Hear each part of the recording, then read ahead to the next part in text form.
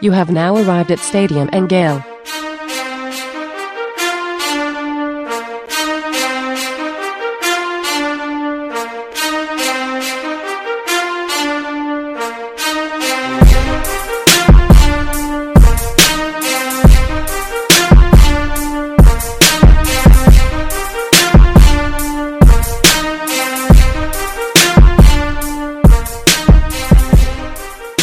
Boys and girls, ladies and gents, welcome to another episode of Stadium and Gale. It's your favorite Uncle Silk. It's Dan.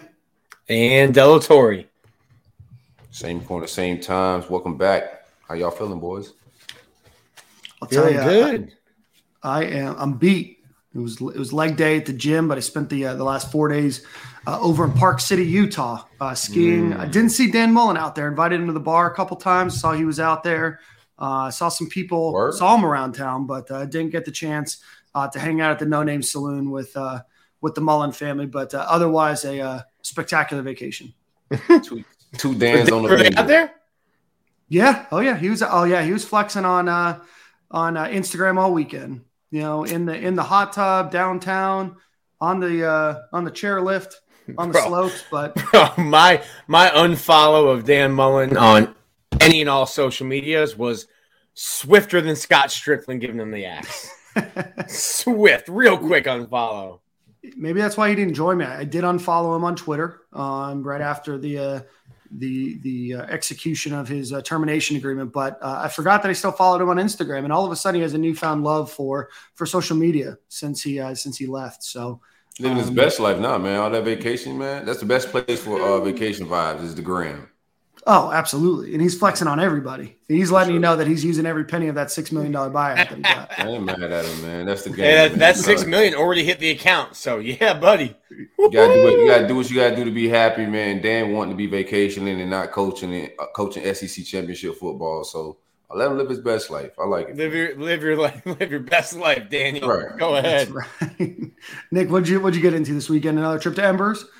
No trip to Embers. There was a farmer's market over here in Tioga. That's how I big ended Silk my vibes. season. Yeah. Big Silk vibes.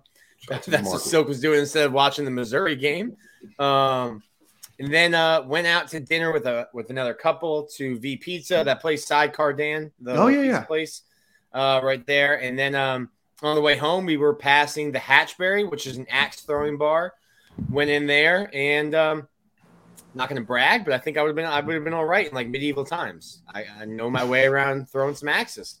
I haven't participated in that. Dan, have you done the axe throwing? I haven't. No? I haven't. I've been invited, I think, once or twice. We were going to do a company outing there, and then some scheduling conflicts got in the way. I don't know if I'd be good at it or not. A company outings with axes doesn't sound. It sounds like human resources should approve that, man. It was the second time I've done it. There's a bar down in Fort Lauderdale that a buddy of mine from high school opened, and we went. And I What's the name of the bar, man? Public, man. What's the name of the bar? I forget. It's what friend you are? Chops and Hops, Hops and Chops and Hops, because it's like a beer bar with axes, chops, hops. Got it. I get it. Funny. Yeah. And I was there with some good friends. I'm actually going to a wedding for one of them in 2 weeks' time. And he was mad because I threw like the first axe and it was really good. He was like, there was no gray area. He was like, because you played baseball, you were either going to be really good at this or you wouldn't get it and you would throw like a tantrum and you'd be angry that you couldn't like throw the axes. But yeah, I was really good with the axes.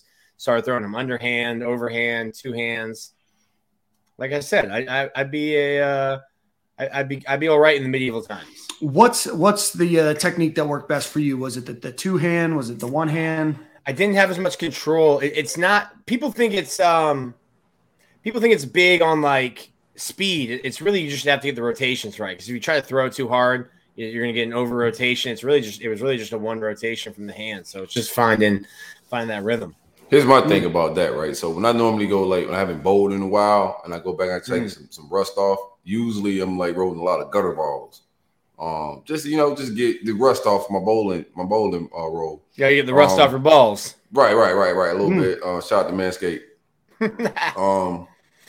So with the axe, there's no gutter. So how does that work, man? If you just off, like, do they have like safety precautions? Like how does that work, Nick? Yeah, you're like it's like a cage. Oh, it's a cage. They don't line people up as like, hey, here's our human gutter. You know, if you miss, oh shoot, sucks for that guy. You're kind of standing, and there's 2 lanes, Right. and then there's like a chain link fence, a little heftier than that sounds safe. in between both lanes, and then you're given safety instructions. I have experts, they call them, that come in and give you some, fine points, some basics. If the person in the lane next to you is walking up to retrieve their axe, don't throw yours. How long like you think that. the experts train for that job? Like, I didn't think 3 days? Not to besmirch the young lady's name, but I think that might have been her first week on the job. Didn't seem very spurt in the axing. Didn't seem like a lumberjack background, huh? No, I don't think so. I think she was in college and it was a job opportunity. Pretty much. Axe tender. I like that. Silk, I think I know your answer, but Nick, I'm curious your answer. So we have axe tenders and then we have bud tenders for the marijuana world. What is your favorite punny name for a worker at one of those establishments? An axe tender or a bud tender? I liked Axpert. I thought that was Axpert. I'm sorry, that's what it was. An Axpert. I liked Axpert. A bud tender is funny. I like Axpert. Bud tenders don't really slap like bartenders, so I don't really like it. I like that. Maybe when it goes recreational in Florida, like bud tenders will slap like bartenders. But right now, it's usually some geek. And you really don't want to tip them like that. You know what I'm saying? Because it's already a medical purchase. You feel like you're at a pharmacy type vibe, not really bar. So I'm still gonna go bud tender just for cultural purposes, man. I totally I got like Dwight Schrute vibes there. He was like, I only tip people for jobs I can't do. It's like my doctor pulverized my kidney stones. I gave him a tip. It's like, yeah, you're not gonna tip a medical doctor.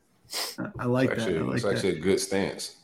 I didn't get into too much, man. I was catching up on rest, so I got to do the National Signing Day event on Wednesday. Yeah, which turned out pretty great. We should have some more footage rolling out on Thursday this week on the Roll Up Network. Excited to put the final product out there, but man, I didn't do anything. I just caught up on rest. Once Wednesday, I went to my dead period like a recruit. So once Wednesday kind of went down, I just shut it down for a few days and caught up on rest, life. Watched a lot of anime with my son this weekend. Did some track practice. Just vibe, man. So Billy Napier announced that his staff took a 5-day vacation. So Corey's like, "Hey, me too. I'm joining the vibe. Me too. I worked hard. You got to, man. It was hard work, man. Up until to National Signing Day, we did a lot of coverage, and then it's been a long football season. We don't stop right after the season, man. So as a podcaster, I just needed a few days just to reset my brain, man, and get ready for this 2023 class. I love it, man. I love it. Well, let's get some announcements out of the way. We got a great show for you today. We're bringing on Rick Wells, and then we're going to bring on gymnastics coach Jenny Rowland for her second appearance on the show. Just a couple other announcements. We do have some exciting guests coming on in the future. Women's basketball coach Kelly Ray Finley. Congratulations to her and her team. They are ranked for the first time, I believe, since 2006 is what I saw today. They came in at number 19. 2016. Sorry. Still a great feat after everything that they've gone through over the last year or so. But they just rattled off, I think, 6 out of 7 victories, including 5 against top 25 opponents, and including an absolute thrashing of the Tennessee Volunteers team that was ranked number 7 in the country, and then they beat Georgia on Sunday. So congratulations to them. So she's going to be joining. We do have a couple former players that are going to be joining. We have a couple members of the new support staff that will be joining, and who knows, we may be having some coaches on here in the next couple bit as well. So before we do that, let's get into the show. Looks like we might have a quick reschedule of Rick Wells, but as we always do, we're going to give a shout out to our friend Alan Horn. from State Farm. So give Alan a call. He is the title sponsor. He is a former Gator baseball player. Nick, want to dive into baseball with you a little bit here in a minute as well. But Alan Horn is a State Farm agent in Jasper, Georgia, that specializes in auto, home, renters, life, business insurance, and retirement planning in Georgia, Florida, Alabama, and Tennessee. So check him out at alanhorninsurance.com. Again, you know the spelling is ALAN Horn, HORNE, insurance.com, or give him a buzz at 706-629-2888. I had the chance to talk to a couple people on his staff last week. Incredibly nice people, get things over to you in an expeditious manner. So give Alan Horn and his team a call. Visit him at alanhorninsurance.com. So we do have some time with Rick Wells, needing to reschedule. I do want to get into National Signing Day. The Gators still have one prospect, Arlis Boardingham from California, that is set to announce here shortly. But Nick, Silk, we went into last episode a little bit bullish on what might happen to a little bullish on what happened with the recruiting class. It didn't quite turn out as well as we thought, but overall, Nick, give your thoughts. Yeah, looking at I think a lot of what happens with signing day. I mean, listen, like we were pumping up too. I think we felt good about the momentum that the staff had, but a lot of the stuff that fans, and I understand fans getting angry on the day. I don't think everyone got wrapped up into Matthews and Perkins, but I think none of us felt really good about or great about those guys landing. I think a lot of what the staff did was they got their guys in the first half, and then they took some big swings.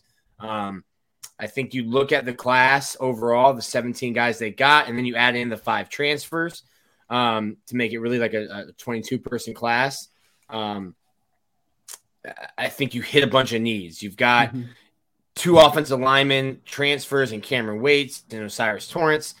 Christian Williams, another offensive lineman. David Connor, another offensive lineman. Jalen Farmer. I think that was a really big one to hold on to. So you hit on some guys, and I think the staff felt good about what they had gotten and what they had kind of locked up going into signing day last Wednesday.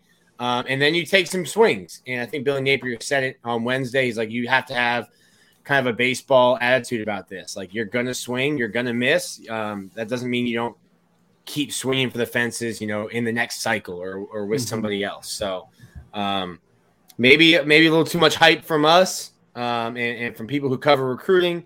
But I think when you look at the class, is it fantastic? Is it, in my opinion, a top 10 class? No. Did you hit some needs and fill some voids? I think you did. It's a full class. Just before I get into my full take, Nick, it's fuller than what we thought, right? Well, not that I thought. I thought we'd get a full class regardless because you kind of got to, but I think the big thing is, and Billy kind of talked about it, and I think I can go into a little bit about what he's talked to boosters about as well, but you're getting really free agency in an aspect in college football. And you had a transfer portal window before signing day, and you're going to get another transfer portal window after spring practice. And Florida right now, by my count, is at 91 scholarships. So you're already 6 over the limit. And Billy Napier's already talking about there's going to be another, air quotes, free agency period for transfer portal after spring practice. And that's going to be not just at Florida, but there's going to be attrition at Florida. Any school that had a new coaching staff, Miami, Florida, USC, Oklahoma, you're going to get kids who have stuck it out and then go through a spring with a new coaching staff. And it's like, yo, this isn't what I signed up for. I'm going to find somewhere else to go. Or a coaching staff tells a kid, hey, we gave it a shot. We gave you some playing time. If you want to play football, it's not going to be here. And you're going to see a lot of attrition on rosters all over the place. And there's going to be more in the transfer portal. So you can say this 2022 class is done, but you're going to see some more players come in through the portal after spring practice. And guys leave. No doubt. I think the class overall was considering Billy Napier walked in and emptied the clip. Pretty much was starting from scratch. Everybody kind of lost their mind and thought that we kind of this class is doomed. We're just scrapping it. Like there's no way these guys are serious with scrapping. Nick Evers, y'all said it was crazy. Yeah, you were crazy because they finished at 17, 18 or something like that. They were like 78 or 87. I can't remember one of those weird numbers. But he emptied the clip, and then we kind of watched, sat back, and he landed Kamari Wilson on early signing day. A couple guys we didn't expect. Also in the portal, they got busy, and we saw these guys could recruit a little bit. I was cautioned a little bit with my man Perkins, thinking that Deon would come in and scoop. I just know guys like that don't telegraph their recruitment. And he was just showing a little too much. Like he was cheap. Well, we lost Silk, but he'll be back in a second. Connection issue. Dan got new internet, new place, new internet, and now Silk's got Dan's old hamster. What are you feeding Dan's hamster over there? No, I got to shorten his mic cord. When it moves, it knocks me all the way out of the internet for some odd reason. I don't know why it does that. Yeah, I mean, getting rid of Nick Evers, Jaden Gibson, we kind of thought that this class was a wrap. Watching them land some guys early signing day, we got excited and thought they could land Perkins. Perkins telegraphed a lot of things in his recruitment, and I kind of cautioned a lot of people that I don't know, bro. It's kind of hard watching recruiting all these years to believe he's coming to Florida because these kids like to make surprises, and he's just Florida. A little too much. Even at Kent, whether it was All-Star games, Twitter, IG, his mom, it was just Florida. And usually when it's like that in recruiting, it's not that team. But nonetheless, I think these guys did a good job recruiting. I think we got into some names that we weren't recruiting before in this cycle. We got close with some guys that they have some Louisiana relationships with. It didn't pan out. They didn't land them. This class to be ranked 18, they got a chance to land Arliss. That'll put them around, I think, 16th or something like that. It depends on which rankings. I don't know which rankings we're looking at right now. But overall, not a bad class at all. I thought keeping, like you said, Foreman was a big deal. Landing Torrance in the trenches. All those guys on the offensive line were definitely big gets. The running back, Citizen was one we all got excited for towards the end as well. But looking at the depth chart, that made sense. We brought in 3 backs, if I'm not mistaken. He would have been the third. He would have been the third. Trevor Etienne and then the freshman Montrell transfer. Johnson. Correct. Montrell Johnson, yeah. And honestly, it's a pretty deep room. You got 5 guys there. So I'll be interested to see, with Montrell Johnson, how much familiarity he has with the system and the success he had last year. But listen, they had 5 dudes carry the ball 100 times. They're gonna spread the ball around, and this is gonna be a run first offense. Yeah, but I thought these guys did good. I don't think Mario did anything extra. Like anybody that think Mario did something extra to beat Billy out or he's a better recruit. That's not what I've seen. I've seen a guy like Mario keep many guys on board and then build from there. And to only finish a spot or 2 ahead of him recruiting, I don't think them getting Citizen was any better than us getting Pryburn or Torrance or Kamari. I think when you look at head to head, if at the worst we split with Mario. At the worst, I think considering the new staff, I thought our staff did a pretty good job recruiting. I don't know hormone stuff. I think we could do better and close on some guys, but I like the effort. Especially from our standpoint, we was kind of just not me. I knew these guys had a plan. They were going to empty the clip, but a lot of people thought these guys were just going to grab some G5 guys and get whatever they can, but they grabbed some stuff, man. So I'm impressed. Yeah, no, I think when you talk holistically about the class, you add in, Jalen Kimber, Montrell Johnson, Osiris Torrance, obviously 3 big names, 2 guys that are very familiar with Billy Napier and his staff, former potential starter before he gets injured. At the University of Georgia and Jalen Kimber, and then you add in Cameron Waits, who's a guy that a lot of people speak very highly about. as a transfer, and then Jack Miller as well. From Ohio State, you had some depth in some key positions, and Florida needed some help on the offensive line. You add in Torrance, you add in Waits, you add in Christian Williams, you keep Jalen Farmer, from Alabama. So I thought that they shored up some things on the offensive line. I know a lot of people were hyped up about Trevante Citizen, and I think that he's a good running back. I think that he's potentially a great running back. But I don't want to slight Trevor Etienne. I think that he's a very good running back as well. I think that he's going to be able to be very productive at the University of Florida. But again, like you guys said, Kamari Wilson, Chris McClellan, highly ranked guys. You add in Shamar James, who's a highly ranked guy. You keep Jamari Lyons. You add a guy like Caleb Douglas. I think the staff did pretty well. Jack Pyburn is a guy that a lot of people say is underrated, which I thought was odd that one person said it despite his company having him ranked pretty low. But all in all, I thought the class is fine for a transition class. You missed on a few. It's going to happen. I know that they went out of state a lot. Nick, looking at the On3 rankings, the average distance from Gainesville was almost 600 miles. So I know that that's something that Billy Napier and his staff said that they were going to do a better job of locking down the state of Florida next year. But, we only have, a couple weeks before early National Signing Day, and then, 5 or 6 additional weeks after that to get a class. I thought that they did pretty well. Next year I think is going to be a better indication of what you see from a recruiting perspective. But, what do you want to see next year? What do you want to see this cycle? What are your eyes on?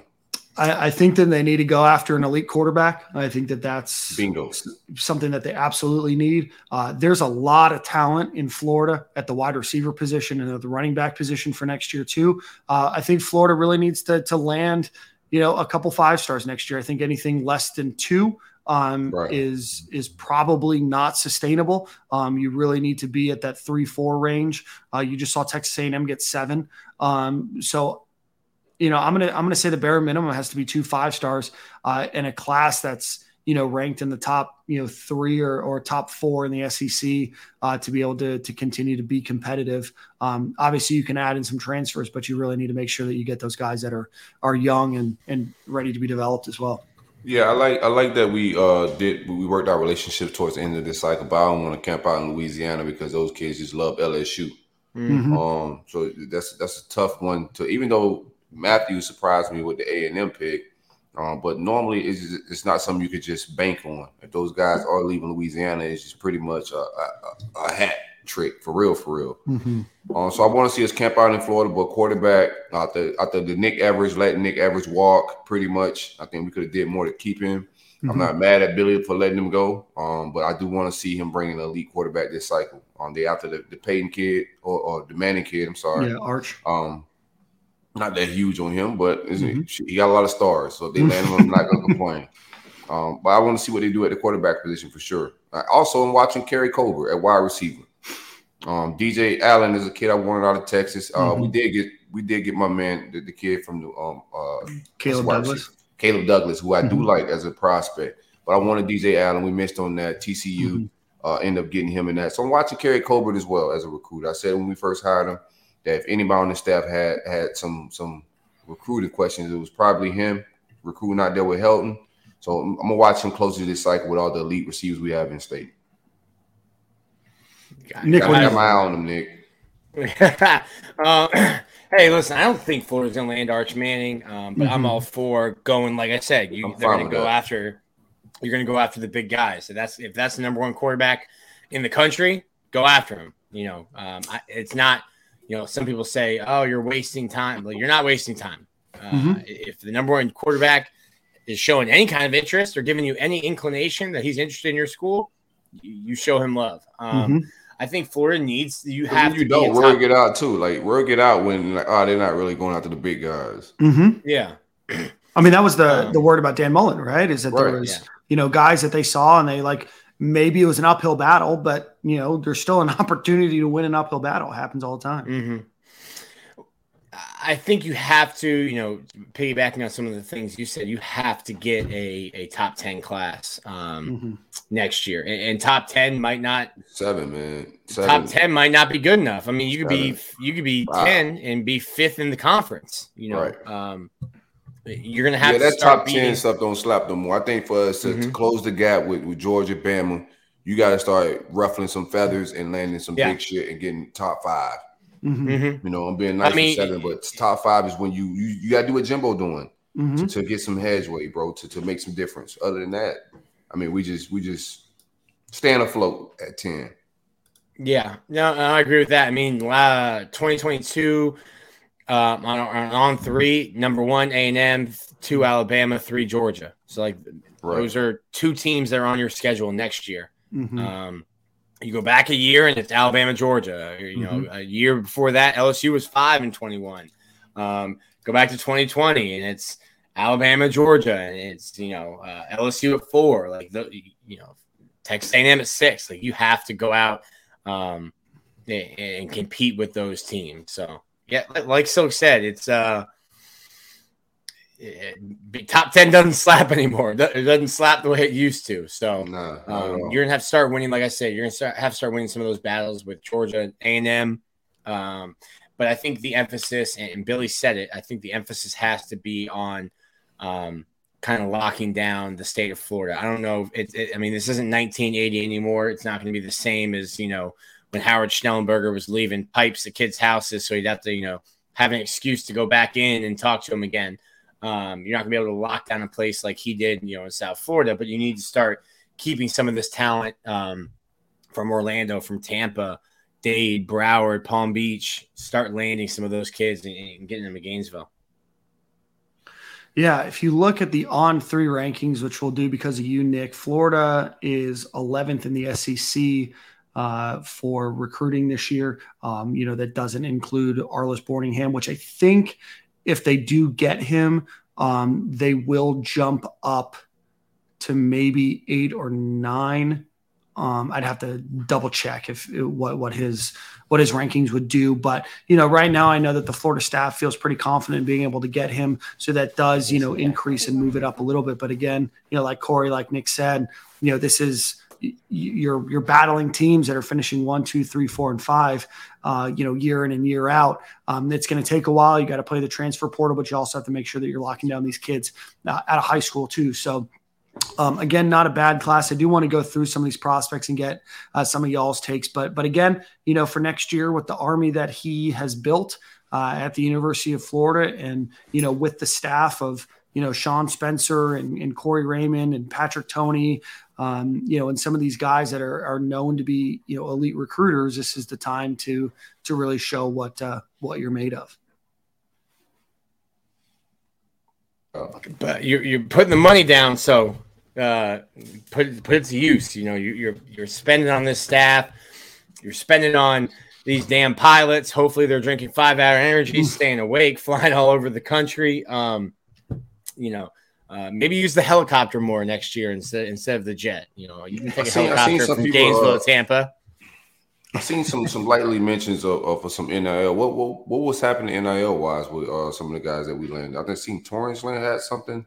Yeah, there's a couple things that are in the works right now from some NIL deals. I know Kamari Wilson is working on some things right now and getting ramped up. I know Osiris Torrance is getting ramped up himself. I know that Devin Moore is close to be getting some NIL things as well. It wouldn't surprise me if Chris McClellan isn't far after. I do know that one player did return. I don't know if I'm at liberty to say, his name just yet. I'll ask, but we can talk about it next week. But I know one player that was looking at the draft did decide to come back because of some NIL money that will allow him to make staying in a, hopefully more, hopefully a better situation for him financially, but also give him the chance to put some more film on tape and hopefully raise his draft grade. And I know that they were trying to do that with another player that did leave early. Just the prospect of going to the NFL was was too high. So I know that there's a lot of money that's flowing around. I know the Gator Collective is really starting to ramp up their dollars. I know that there's a lot of other NIL things in the works as well. Some that will be announced soon. But you're starting to see more players with some, actual, 4 or 5, and maybe higher deals being signed off right now. How does that process work to the best of your knowledge? Yeah, no, that's a great question. And there's probably some people that can speak better, but you're not allowed to offer NIL deals to any high school player. Until they are signed, they cannot go into any negotiation, with any NIL organization. Now, am I saying that those conversations don't happen and that there's not potentially deals in the back end? I can't say that. I would be ignorant to say that doesn't happen. But until a player is signed and has signed his NLI with the school that he was at, then they can start to engage in conversation. So obviously there's different caliber of players that are probably asking for different, sums of money. But the second they sign that deal and they come on campus is when they can start to receive NIL money. Sounds like a lot of hypothetical conversations happen. I think that that's, part of it too, right? And I think that hypotheticals can be misguided in terms of what people are promised. There's a lot of things that are being thrown around money-wise. And Corey, I think that you probably know this as well. There's a lot of hypothetical dollars that are being thrown out there from schools. There's a lot of deals that are potentially being lined up. Be weary of some of those dollar amounts. I don't think that they're as high as you think that they are. I don't think the money is flowing the same way people on the internet say it is. But there is a lot of hypotheticals. There is a lot of, this is what we can do. This is what we've been able to do in the past, but certainly can't sign anything on the dotted line or really offer anything until that player is signed. Yeah, those are the rules on paper. Those kids can't really partake in, and a lot of these numbers supposedly can't be used in recruiting, but I could tell you for certain they are being used. Most definitely. And then we'll see how it all materializes, because unlike the bag days where you could promise things, kids get on campus and you kind of got them, now you got to deliver on those promises, or the kid can jump in the portal like right away. And then the word gets out a little openly, not like it did in the bag days. Yeah, no, so you make a great point. I think what you're seeing schools do is start to partner with organizations that are NIL organizations. Now, mind you, there are probably some shady organizations that are out there. There does have to be a purpose behind the NIL money. Now, that purpose can be very, very, very loosely defined, but you can't just give money to a player. You have to get something in return. Now, that could be one tweet, but also it does have to follow some guidelines about what the value of that is. So there are some pretty strict rules that most states have about NIL. Now, I will say that that's why I think you're seeing a more concerted effort from the Napier staff on partnerships and announcing some of these things. I think that that's why you saw, the addition of, Marcus Castro Walker, that's going to oversee a lot of NIL for the University of Florida football team. I think that that's why you saw some additions to the Gator Made, or the creation of Gator Made with Savannah Bailey, but also some additions to what that staff's going to look like too, to add, I think, some increased legitimacy, but also to understand what kind of dollars are we dealing with, right? We can talk in hypotheticals that X organization has X dollars, but until we really sit down and get on the same page and then be able to create a plan about what and how those dollars can be used is when you really start to see the fruits of, that labor. And I think that you're going to start to see a lot more of that from the University of Florida. And I think that there's a very concerted effort by Billy Napier and by the staff to make sure that NIL does become a very important thing. And I think that you're going to start to see a lot more of that. I know that there was a big booster gathering after National Signing Day for boosters where they openly talked about NIL. I know that Billy Napier's been on the Paul Feinbaum show and a number of other shows talking about NIL. So I think you're going to see a lot more of it, whereas the old staff just didn't seem to grasp it nearly as much.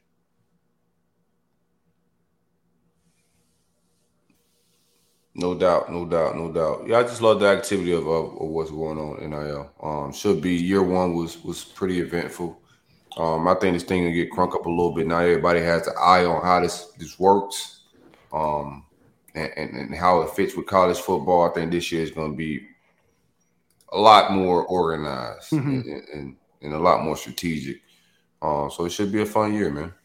Yeah, it really seems like Billy, like you said, Dan, he gets it, and embraces it. I think you have to, right? I mean, you can choose to say that this isn't the same college football that you grew up watching, or that college football has changed, or it's pay for play and all of this other stuff. But I mean, this is the reality, and the reality is only going to become more in line with favoring the players over colleges. I don't see these rules getting tightened other than maybe just some stipulation about some of these things. But I think that you're going to see a lot more money flowing that way. I mean, if I'm the coach, right, I just take the pressure off of me and put it on to the boosters and the brands around these programs. Like, it's only so much recruiting I can do. We need partnerships with programs to be able to land these recruits in business, not just we got a good education program. So if I'm the head coach, I use it. That's why I didn't get White Dan to use it, bro. I would took the pressure off of me. Like, hey, I'm trying my hardest to recruit these kids, man. Can y'all help us out with some NIL? Help us a little bit. So I think Billy's smart by just alleviating the pressure a little bit. Yeah, I mean, I think that's the biggest thing that he can do, and I think, like I said, you have to. Everybody else that's winning is doing it, so you've got to embrace it, and you've got to figure out how to use your channels to be able to do it. Now, I still think my biggest question is, how do you balance, NIL versus donations to the university and to the athletic department? Obviously one is, I believe, tax deductible, whereas the other is not. So, there's a lot of differences on, or there's a lot of balance between saying, hey, our university still needs money. Our athletic department needs money. We need to build buildings, but also we need to build a football team that will be able to compete. Not just football, basketball, baseball, softball, volleyball, gymnastics. So. Yeah. Another, I guess, smaller NIL deal today. Florida had put in, I guess, like the framework for any athlete to join or sign up with the school and get royalties for merchandise that featured their name. Florida took it a step further today and launched this. I think today's was just football specific, but a jersey system where if you are a huge fan of Trey Dean and you wanted a Trey Dean jersey, you can get that through Fanatics, and Trey Dean will get a percentage. It wasn't released what the percentage is, but we'll get a percentage of the money you spent on that jersey, and you'll be able to get a Gervon Dexter and Anthony Richardson, any jersey, and those guys will get money for that. So that was announced by Florida today, and that's just another piece, another piece of it. What your Jeremy Crawshaw jerseys? I can see you buying. Actually, Jeremy Crawshaw cannot. Oh, because he's Australian. Devastating, yeah, because I think he's here on a student visa. So he cannot benefit. I mean, listen, Outback would have had to have signed Jeremy Crawshaw, but I mean, I can see it. The Foster's and Outback. The boom. I mean, but yeah, on a student visa, so ineligible to benefit from name, image, and likeness. But yeah, the other guys, Trey Smack, special teams. We don't know how much money gets given back to the student athletes. Yeah, right? We don't know what percentage that is. I would imagine it's quite low. Probably. Well, here's a hypothetical for you guys. If you could have gotten any Gator jersey for a player, past or present, who are a couple of the names that you would have gotten? Growing up, so Florida really never did that. I think the most atrocious thing they did was from 15 to 19.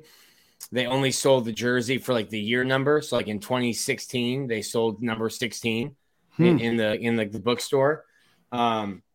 Florida never sold player specific numbers until Rex Grossman, when he finished second in the Heisman, they started selling number 8 jerseys. I remember that was the first time, huh? To my knowledge, Okay. and someone listening can correct us. But I remember getting an 8 jersey the year Rex finished second in the Heisman, and I think I still have a Tim Tebow Pro Combat jersry, the one with like it was where they wore it for his senior day with like the white stitching on the shoulders. I probably have that somewhere in the house or my parents' house. So I had an 8 and I had a 15, and then a bunch of number 1s. So what do you think? Number 1 is all I ever had. You think that they're going to do like the Pro Combat or the Air Vapor or whatever jerseys they have too? They don't have those anymore. No, I know. But like when they do, like for instance, if you wanted those beautiful, for sure, jerseys, so they're doing it through Fanatics, and Fanatics sells everything that they selling them green joints. No. Silk, you interested? No. I was about to say they wasting fabric printing them up. Wait till those black jerseys come up. Ooh, hot topic. If you could have gotten any player, Nick, think about your answer. I think Rex would have been mine. If I could have just had the Grossman on the number 8 jersey that I already had. Okay. So if you could have gotten any player, past or present jersey. I mean, it definitely would have been Fred. 21 jersey, definitely. I like that. I feel like the obvious answer for me is Deontay Thompson. Just try to get a D Thompson on the back. I see that. Yeah. See, you can lie. You can lie in Midtown with that one on. Yeah, I think there would be a lot of confusion. Is that the real D Thompson or not? I can see it. You got your student ID, and then you got D Thompson on the back. You good to go, baby. That's right. I never thought about it that way. You can't lie. You're right. I can say this is customized or Deontay Thompson. Who knows? I tan on Fridays. Oh, that's nuts. Who's believing that someone on the football team's wearing their jersey to balls? Right. Seen crazier things, Nick. That's true. Go ahead. Especially at balls, of all places. I digress. I want to get into the recruiting class a little bit more. Before we do that, let's give a shout out to our friends over at Home Field Apparel. Use promo code Stadium and Gale, all one word. Get 15% off of your order. They just dropped some new lines. I know Cincinnati was last week. I know South Carolina was this week. They're going to continue to do that. They're going to continue to put out new products for the University of Florida as well. So visit them at homefieldapparel.com. Use promo code Stadium and Gale, 15% off. Let's close out recruiting a little bit here. Nick, who are a couple of the names that you're excited about? And then maybe give me one name that maybe people aren't talking about that you're excited to see for the recruiting class. You can include transfers in there if you want. Yeah, I'm definitely going to include transfers. I'm interested.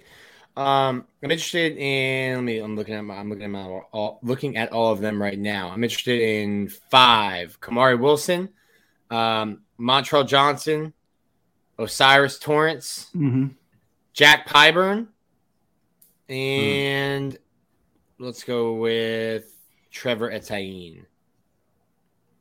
2 running backs and some linemen. Is it Etienne or Etienne? Who knows? Etienne. Yeah. All right. I shouldn't be the guy that pronounce things right on this show, but yeah. Especially when his brother's a former first-round draft pick. I understand that he got lost in Jacksonville, but still. Yeah. It's, relax, man. In that wasteland of Jacksonville. I'm not going to defend Jacksonville on here. That's what y'all think about that happening. New Super Bowl winning an opportunity. Coach. So who are you most excited about? Gotta be Kamari Wilson, man. I haven't seen good safety play in so long, bro. Like, just looking for somebody to erase some things, to cause some havoc. A lot of collisions. So definitely Kamari Wilson. I like both of the offensive linemen that came from Louisiana in the transfer portal with Torrance and my guy Waits. I'm interested to see both of those guys join and blend in what we already have with Braun and Ethan and those guys. I think we can get us a solid offensive line to lean on some things. So those 3 right there. Yeah, my man. What's the linebacker? What's my man name? Forgetting his name. It's slipping my Shamar mind. James. Shamar James. Mhm. Also linebacker. It's been a while since we had linebackers to fill gaps and get into some ignorant shit. So I'm excited to see Shamar James as well. Yeah, no, I would agree. You guys have hit a lot of the big names. We talked a little bit about him. Jalen Farmer, I know, is a guy that a lot of people think is underrated. Grabbed an Alabama offer. Was being looked at by some pretty big schools. A guy that committed to the University of Florida a long time ago. Under John Hevesy and Dan Mullen, and I think a lot of people kind of wrote him off because, as a 3-star project, but you start to see that offer list and you start to see, some of the big guys coming in and all of a sudden it becomes a little more justified. I'm excited to see him. I think he's got a good frame. I think that he's going to be a guy that does contribute here. And I think that he does quite well. It's nice to see them building, back the trenches with some good size. They absolutely needed to go into to the portal and grab some offensive linemen. They did that. They needed to grab another cornerback. I'm high on Jalen Kimber. But the rest of the class, I think that you have some solid players. I'm interested to see what Jack Pyburn does. He's a guy that plays with a ton of intensity, a ton of energy. Looks like a WWE wrestler when he's out there after he makes tackles. So hopefully the 904 can deliver for us. I do want to get like they always do. Big fan of Jackson. I like that snicker, Nick. That was a nice little snicker you did right there, man. I know Connor Clark, who's our recruiting guy on the show, is very big on Miguel Mitchell too. I think Harrison is too. In our group chat, we were talking about it. So I'm excited to see what he can do. And then I guess finally, we've gone through a lot of names here, but Max Brown is a guy.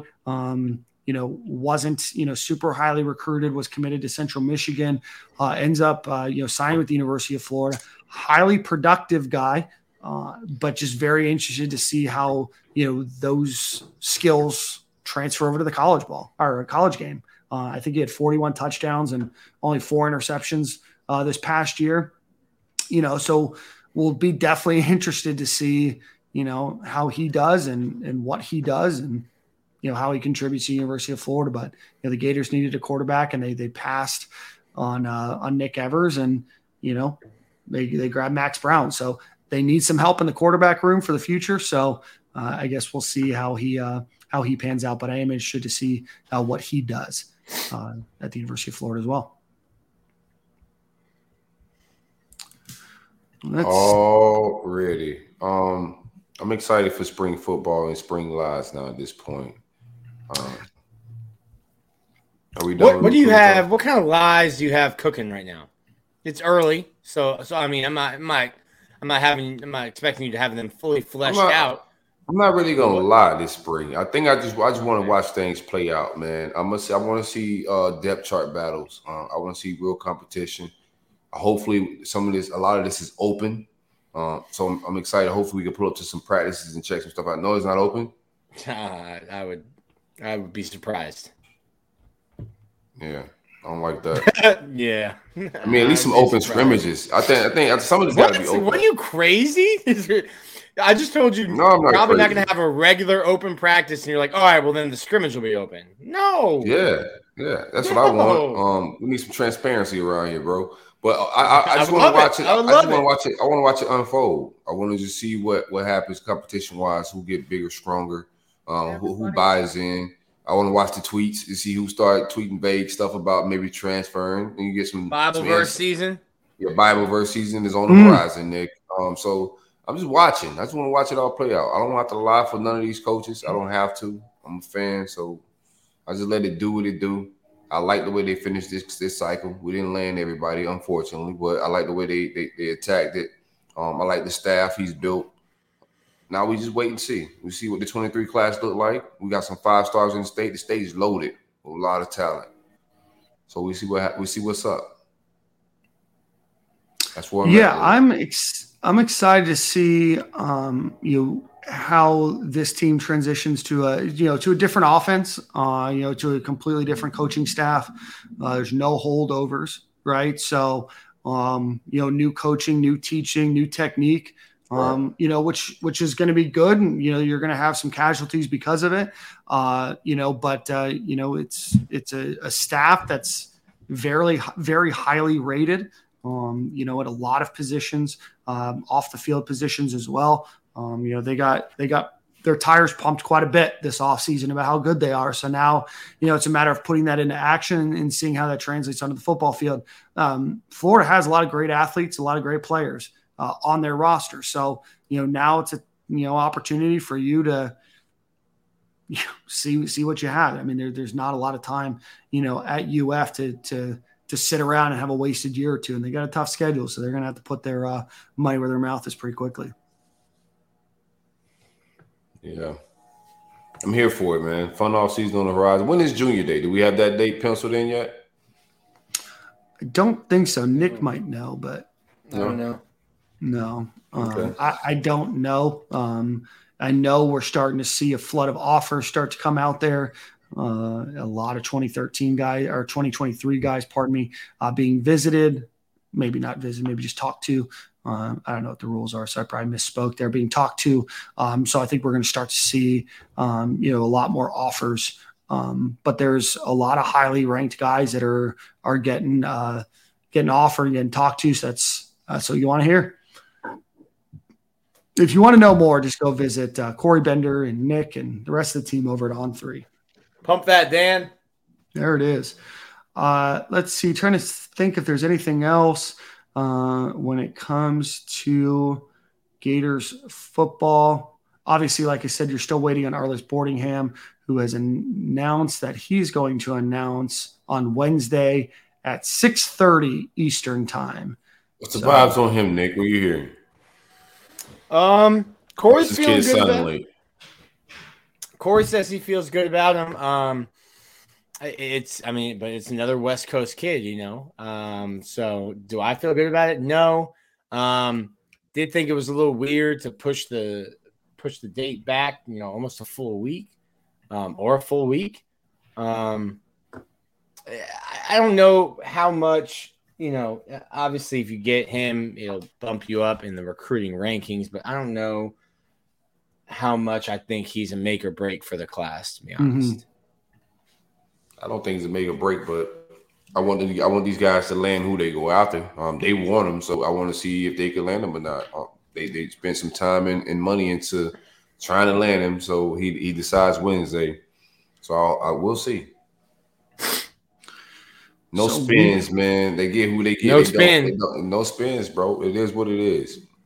Yeah, this is the no spin zone for now.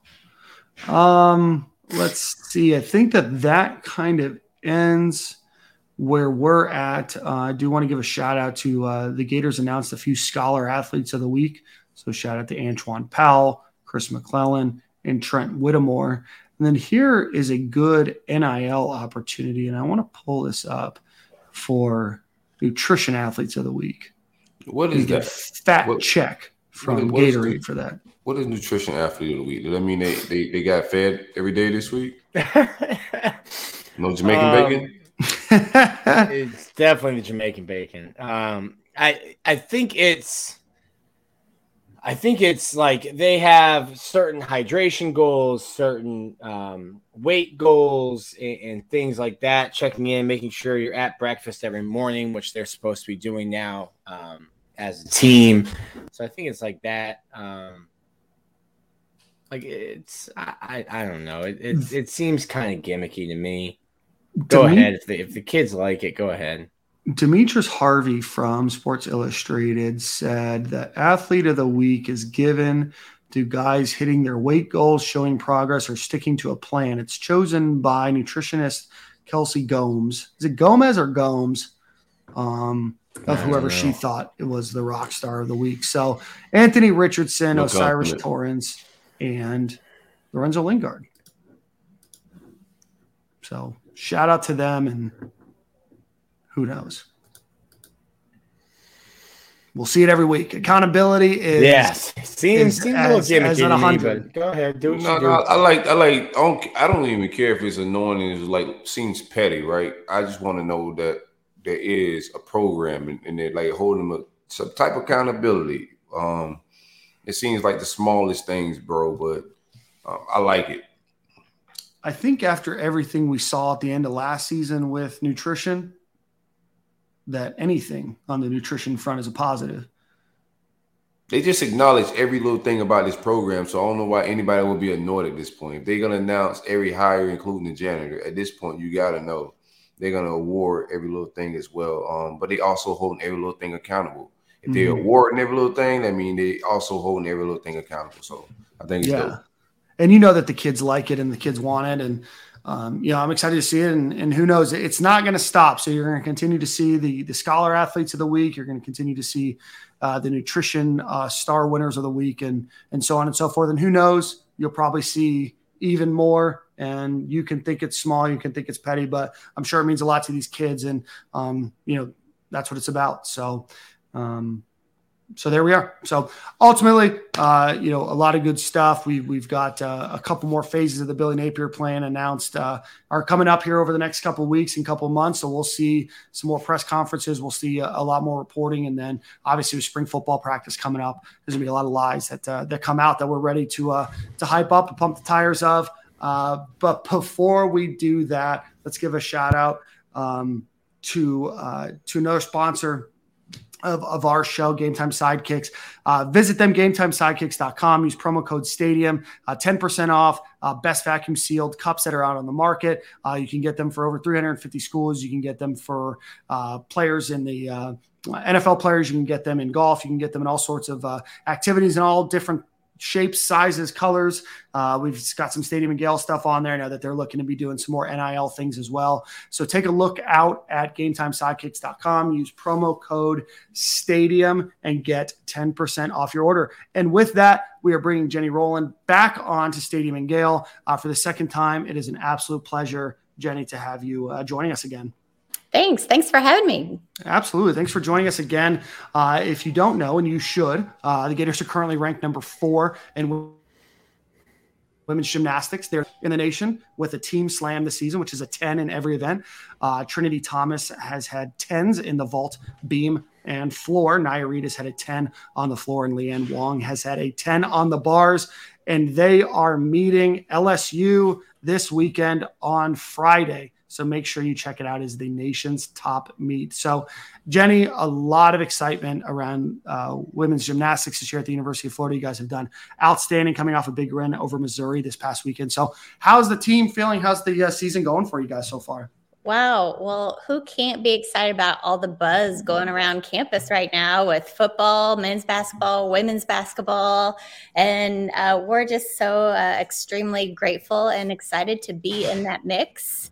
Every home meet we've had a sellout, and we're hoping for another one this coming Friday. Over 9,000 of our best friends in the O-Dome. So really excited for a really great night of gymnastics this upcoming Friday. It's being a member of the media, I can get in with a credential, but my girlfriend, who I live with, she was a competitive gymnast growing up. She wants to go, and now it's getting hard to get a ticket, Jenny.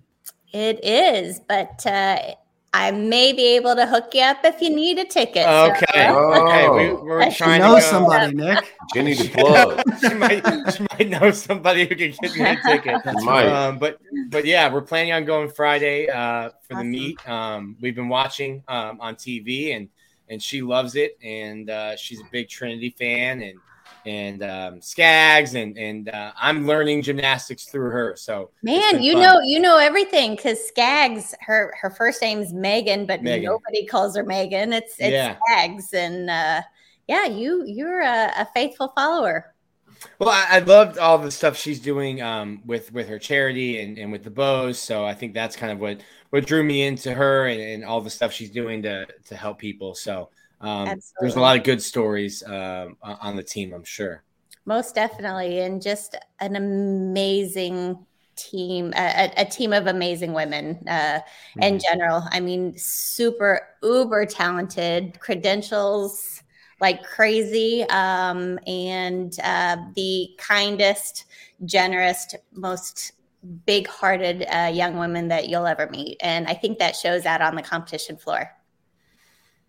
Now, is it because of COVID? We talk about it a lot with football, but there's a lot of older rosters across the country, yours included, getting Skaggs back for another year. How has, I guess, a COVID year or getting an older roster, how has that kind of changed the landscape, and how has it changed and molded your team?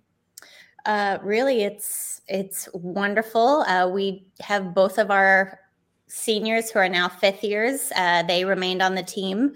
So we have, gained that additional leadership and expertise and, just mentorship on the team. I think across the country in all sports, you will see and recognize a little bit older rosters across the table. And gymnastics, by no means, it's no different, and really has just elevated the game across the country. What I would say is probably the most exciting year of NCAA gymnastics, highest level. We've got Olympians that have joined the NCAA, and then we have all of those seniors staying for one more year, or a lot of those seniors staying for one more year.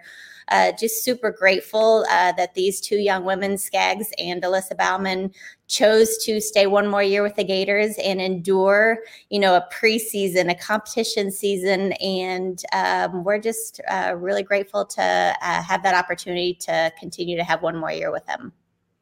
How do you keep the team focused on the road to nationals and not on the ranking? Taking it one day at a time, and we really talk about being present. I have a team filled with very competitive athletes, and everybody wants to compete and everybody wants to make a lineup. So it makes for fun days in the training gym. It's good, healthy competition, but it's great to see them just kind of raise that bar a little bit every day. As a coach, what is that like then? You have so much talent just creating your lineup and who's going to get to go out and compete. It's not easy, and that's the part that is really challenging, and really just first and foremost being mindful of the athlete's health and well-being. We have the largest roster that we've ever had, so we have the ability to rest some of our top players here and there, when they may have been competing all around a little bit more often in years past.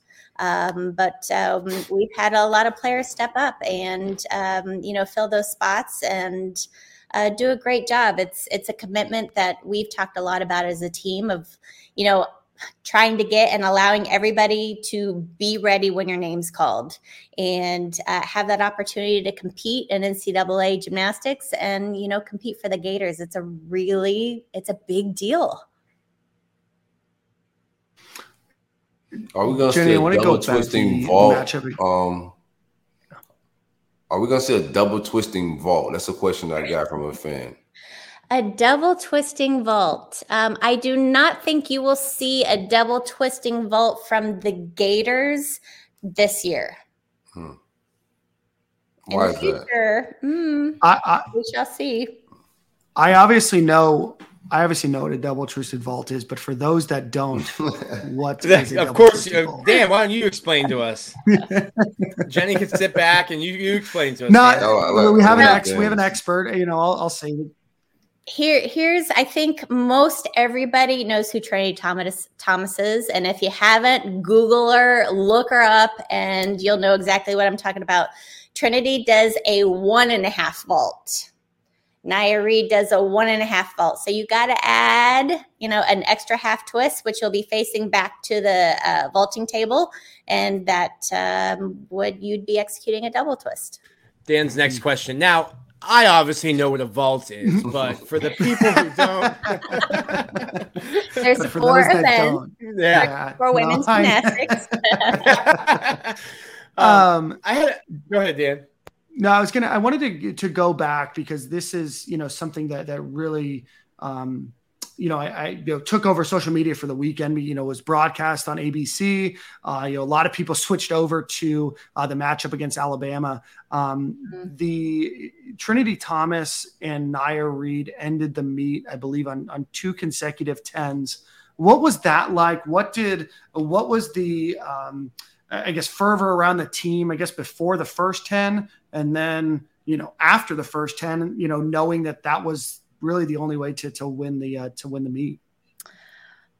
Well, first and foremost, we know that we're not in control of the scores, and those athletes, the only thing we have control of is the performance that they are doing at that time. We've all known that both of them are very capable of getting a 10. And it was really funny because I didn't know until after the competition that both of them had been discussing this for years now. And they're like, tonight's the night. I feel it. We're going to go back-to-back 10s. Let's do it. And as soon as Nia did, she was the first one to get a 10.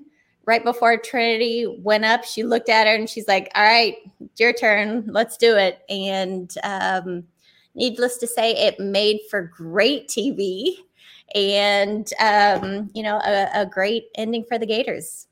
That's got to be like the gymnastics equivalent of like a walk-off home run in baseball or something. Most definitely. Never in my career has that ever happened. I've never been in the O-Dome with it being so loud and so energetic. It was the second time in school history, if I'm not mistaken. It was before I got there. Yeah. Right. Yes. I think Bridget Sloan and Keitra Hunter were the other 2 athletes. But really just an exhilarating and electrifying evening in the Dome. How much do you guys feed off of that? I mean, there's so much of what the gymnasts, what the women are doing that is, you have to be laser focused, and it's really skill based. But how much are you feeding off of, or just trying to maybe even tune it out when you're, getting ready for a floor routine, or when you're staring down a vault or getting on top of a beam? I would have to say our athletes do a really good job of feeding off of it. Something that, we can only simulate so much in a practice. We cannot simulate over 9,000 people, cheering in the stands. But if you've ever seen a gymnastics meet, there are times when a 10 has been given and your athlete's performing on the beam and they have to block it out and they have to finish, doing what they're doing. So we practice being in our bubble, the athlete's bubble when they're competing, and just blocking out and being mindful of staying present and doing what they do. But no, it's a balance, and it's a challenge. A lot of our freshmen have competed in front of 9,000 people, but not with the energy that they brought to the table that evening. And it's a moment I can't explain, and something that I know our student athletes are truly grateful to be able to experience. What part do you play? I mean, you talk about like a lot about just like mental stuff, like their mindset. What part do you play with the players? What role do you play with them in that aspect in the coaching? Like, how much of that involves in your coaching?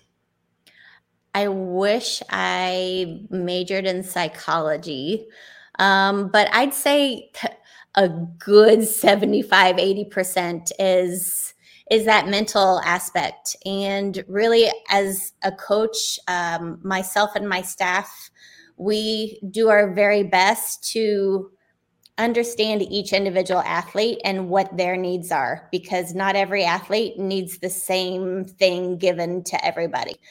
So I think it's really important as a coach to understand how your student athletes work as an individual, so that you can maximize the most out of every person. But it's a lot of prep. It's a lot of training, in practice.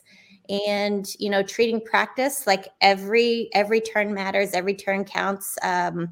We're a sport that you're judged by finesse, by grace, by power, by execution, all these things. And it's unlike any other sport, but that mental component is really big. Jenny, I want to ask you, because gymnastics is very much a team event that is done in individual vacuums, if you will. How do you, I guess, balance, obviously you've recruited very well, you've brought in a ton of talent, you've brought in Olympians. How do you balance the team aspect over the individual aspect, especially when having to make, tough, roster decisions for meets? First and foremost, every decision, everything we do is in the best interest of the team. Somebody may not feel it's in the best interest of themselves, but it's something that we take that time to start from day one, discussing, having those conversations that this is the team, this is about the team, and sometimes tough decisions are made for that reason and that purpose. This is a sport where these young women come into college as individuals, and they are competing for themselves, and they're competing for a spot on the Olympic team, and they're competing for, all these high level competitions. And then you come in and you've got this family that surrounds you, that you're not just competing for yourself, but you're competing for something much bigger than yourself. And I would say that's probably the hardest part about going from, we're an individual sport, but we're competing as a team. Really finding that balance of not trying too hard, not wanting to disappoint your team, all those emotions, because you're flying solo at one point. If you've made the lineup, you're up there by yourself. There's no offense, there's no defense. It's just you, and really just tampering those emotions and, keeping them calm and at ease, and knowing that, yes, our sport expects perfection, but there is no such thing. And you know what? To just be outstanding, and the Gators are going to be pretty good. So finding that balance of not wanting to disappoint your teammates and, trying to be perfect, that's not an easy task. And it's something that's just learned. And I think learned amongst our team of, true acceptance. You know what? Everybody's going to make mistakes. And that's why 5 of the 6 scores count on each event. And so, you know what? There can be a mistake, and, we've got each other's backs.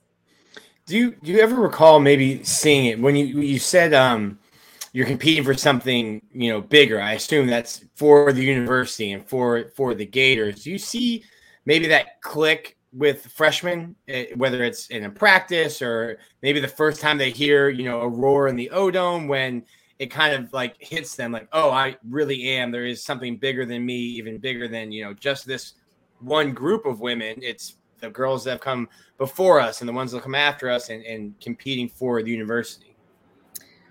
Oh, for sure. I think in an instant, these young women are coming to college and doing NCAA gymnastics for something bigger, for something more than themselves, to be a part of a team, which for the majority of them have never had that experience. An experience where, you have 18 athletes going through the same training and the same highs and some of the same lows, and experiencing everything and being able to relate to each other. I mean, that's that instant bond that these women have. And I'd say probably the very first time that you compete in the O-Dome, it is that, yes, this is way bigger than myself. And just that sense of pride that these young women have for the Gators.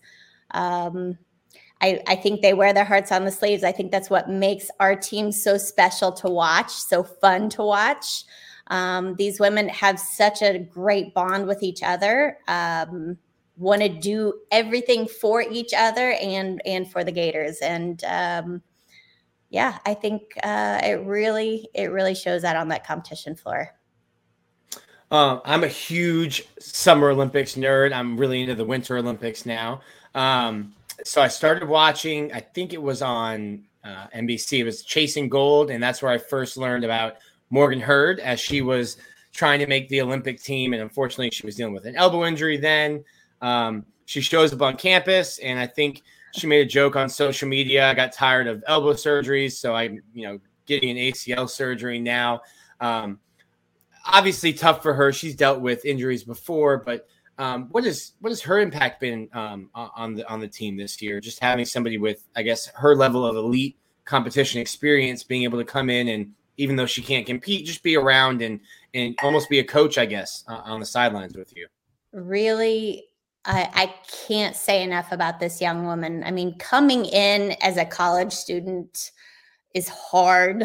Coming in at semester is harder. Coming in and just joining a team, and we're traveling and we're competing and we've been training for 6 months and, ready to do this and ready to that. And just to be able to enter a group of 17 girls, women, who have already created a bond. And it's like, all right, who are you? And of course, everybody knows who Morgan is. But for her to step right in, really slide on in and feel like she's been with us this whole entire year, really amazing.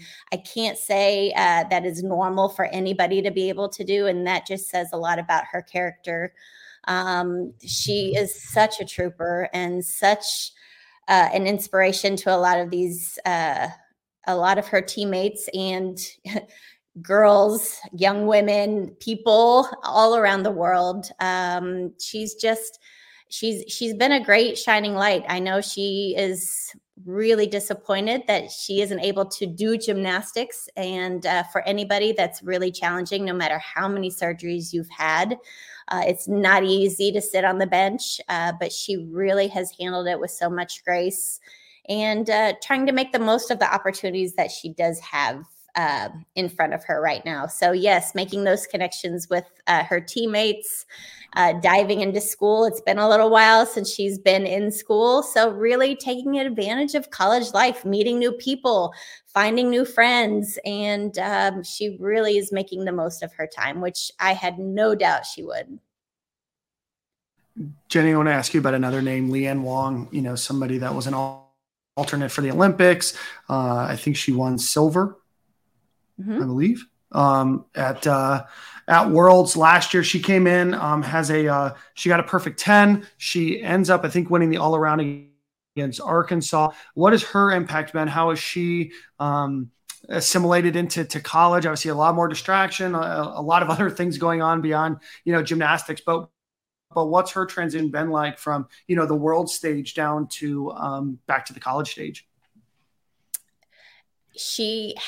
Everybody has their own story, and she has a very unique one as well. She stepped on campus in August, went through freshman orientation, dropped her stuff in her dorm, didn't set it up, and said, I'll be back right after Worlds. She was confident that this was what she was going to pursue and do and commit to. And we were able to help her make that commitment and enroll her in online classes. She went back, trained at her club for, I don't know how many hours a day they train, was a full-time college student, finished up taking calculus her first semester at Florida, training for Worlds, amongst her other, 12-hour classes that she was taking, and wins a silver medal at Worlds, all while making like a 3.8 or something crazy GPA that semester. Finished Worlds, came back to the United States on a Monday, the end of October, was on campus the following Monday, right after Worlds, and just jumped right into the fire. I mean, we were in the middle, our team was just in the middle of ramping up, getting ready for our season. And I've never seen anybody just jump in and go. We, as coaches, were prepared to have her take a little bit of downtime, chill a little bit, decompress, and she was just ready to go. She was on campus for a week before we left for Thanksgiving. She's funny. She watches everybody. You can just see those wheels ticking. And we left for Thanksgiving after an inter squad, and she made some comment that, hey, I think I need to get a different 10-0 vault. And she's like, I'll work on it over break. Don't worry, I'll be back with one. Like, okay, you're telling her to calm down and decompress. She's like, I'm going to be doing vaults over Thanksgiving break, and I'll come back. She did. She went home. She relearned a vault that she had been training a little bit, and came back with a new vault. I mean, this young woman is just hungry, and she just keeps getting better and better and better, and figuring out college gymnastics is very different than that international stage. Mm-hmm. She was used to doing like 50 million different crazy skills, and now we're down to like 10 crazy skills, as perfect as possible. And she really just is settling in and figuring this NCAA gymnastics stuff out really well. How often, whether it's at a meet or in practice, do you kind of just look at your team and are just kind of taken aback by, everything that they handle as women, everything that they handle as student athletes? I took college algebra 3 times, definitely not calculus, and just how they're able to balance everything and the pressures of relationships in school and performing and just the kind of the team and how they are able to, spin all these plates and do it with such grace. Every day I pinch myself. True story. Maybe not pinch myself, but take that moment driving onto campus. And first of all, so grateful to be a Florida Gator. And then second of all, I look at my team, and really, truly, they don't get it. They don't understand how inspiring they are to myself. I believe they think they are to, several gymnasts, out there, but it goes way beyond that. But really, truly inspiring to myself, my staff. It's not easy being a college student, A. It's not easy being an athlete, B, and to be a student athlete at the number 5 school in the country just equals insane amount of dedication, hard work, commitment, and, just focus and, doing what they want to do and what they want to accomplish. And my end goal, or one of my end goals for them, is to have the most fun doing it and never regret a day in their life of saying, I wouldn't do this all over again. I love it. Jenny, I want to go back to Skaggs. I meant to ask this question earlier. I know that she has launched the Tiny Bow project. And so I wanted to make sure that we talked a little bit about that. I know that she's raising a lot of money for equity and equality, for human trafficking, mental health, LGBTQ pride. But just wanted to maybe hear from you a little bit more about that project and how that's going for her. Well, first and foremost, this is her project and something that I have no ties to. Sure. Really getting involved or getting in the middle or getting in the way of any of my student athletes and what they want to accomplish and do. She definitely has made a commitment to go way above and beyond. I think anything that a lot of people would ever imagine. However, that's Skaggs. She always has been. The moment that she stepped foot on campus as a freshman, just a very mature, very wise, and very confident in who she was. And I thought she was confident as a freshman, but just that confidence has grown and gained steam over these last, this our 5th year. And for her to be able to launch such an amazing product and, have a cause behind and a reason behind just says a lot about Skaggs. I love it. Well, Jenny, we really appreciate your time this evening joining us. It's been incredible to watch the gymnastics team this year, and we're going to continue to root for you on your way to nationals and hopefully bring home another national title at the University of Florida. We're rooting for you. Awesome. Thank you so much for having me. Go Gators. Go Gators. Friday, 5:45. 5:45. Hey, LS who? Yeah. Y'all winning. Y'all winning big, so we're not gonna judge you with the Christmas decoration in the I background. know. I know Been you're a little busy. busy lately. Yeah, I get it. Just a little. Jenny, as Corey and Nick will tell you, I think every time should be Christmas time. So we're on the same page. Awesome. No, I just took mine down. I love it. Thank you, Jenny. Good luck. Bye-bye. Bye-bye. Always great to have Jenny Rowland on the show. But boys, I think that brings us to the end here. I know that Corey, you maybe wanted to do a quick plug for some details still getting worked out, but something to look forward to around the Orange and Blue game. Yeah, we're getting busy. So we are throwing a tailgate. We're gonna pull up Stadium McGill crew. We'll get y'all more details. A lot of vibes. We're not gonna just throw a regular little shindig. We're gonna try to make it entertaining and a good time. So if you didn't plan on pulling up for the Orange and Blue game, I'll put that on your calendar. We hanging out. We're gonna be shooting some content out there. We're gonna be vibing. It's gonna be a whole to-do. Same corner, same time, man. You know the vibes. Shout out to Looking Big forward to Folks. it. I know. What's up? No, go ahead. All right. I'm good. No, I was just going to say, I know I will be there. Corey has already promised me the aux cord for at least an hour. So Got you. I got you, man. We can let we need to get the playlist. We need to need to start keeping a track of the songs we put at the end, make a playlist out of it. And then when we have shindigs, we play the playlist. And when your shit start ringing off at the party, they be like, who put this on the playlist? They'll know. They'll know. We need one of the fans. We need one of the fans to put to start putting this playlist together as we roll songs out. Just throw that on one playlist and call it Stadium McGill playlist on Spotify or something. Bro, that'd be a wild playlist.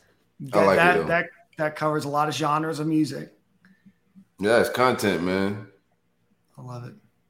Well, Silk, let's get out of here. Let's get the Manscaped ad read. Be sure to listen to it. There's a new promo code at the end. Code on these streets, man.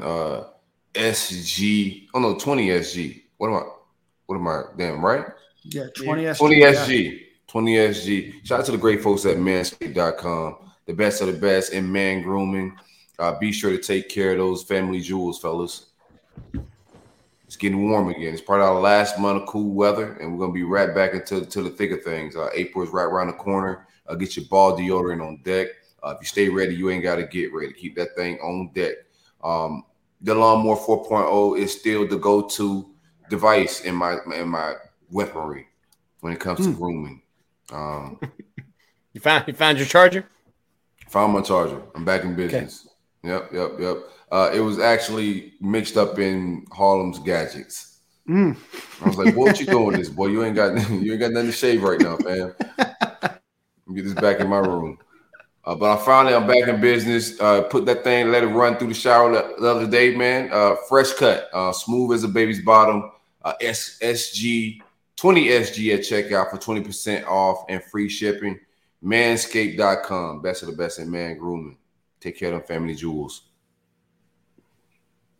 Love it. Well, Nick, you have the song of the week, my friend.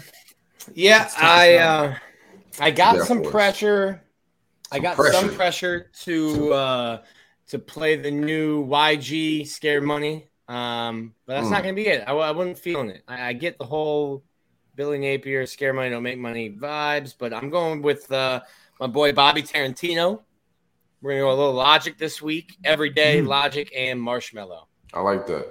Now, if for anybody to suggest him a song, like for you to say my song and not play it, it's probably more disrespectful than just not playing it. Yeah, I had to acknowledge that I was being cyberbullied. Yeah, I have to acknowledge that he heard that he read. Somebody need to bully Dan for his songs. Dan don't care what you say about his Someone needs to bully Dan.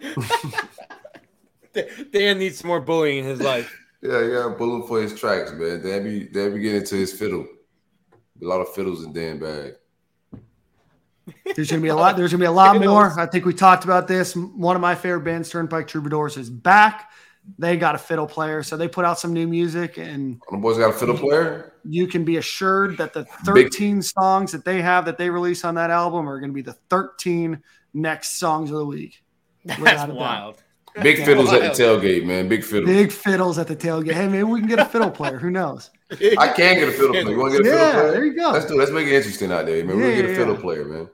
Big fiddles. All right. Hey, man, y'all be sure to show up, man. We hang out. It's the Roll Up Network, Stadium and Gale, same corner, same time. Check out that tailgate. We out here a little bit. We'll see you boys next week. Yeah.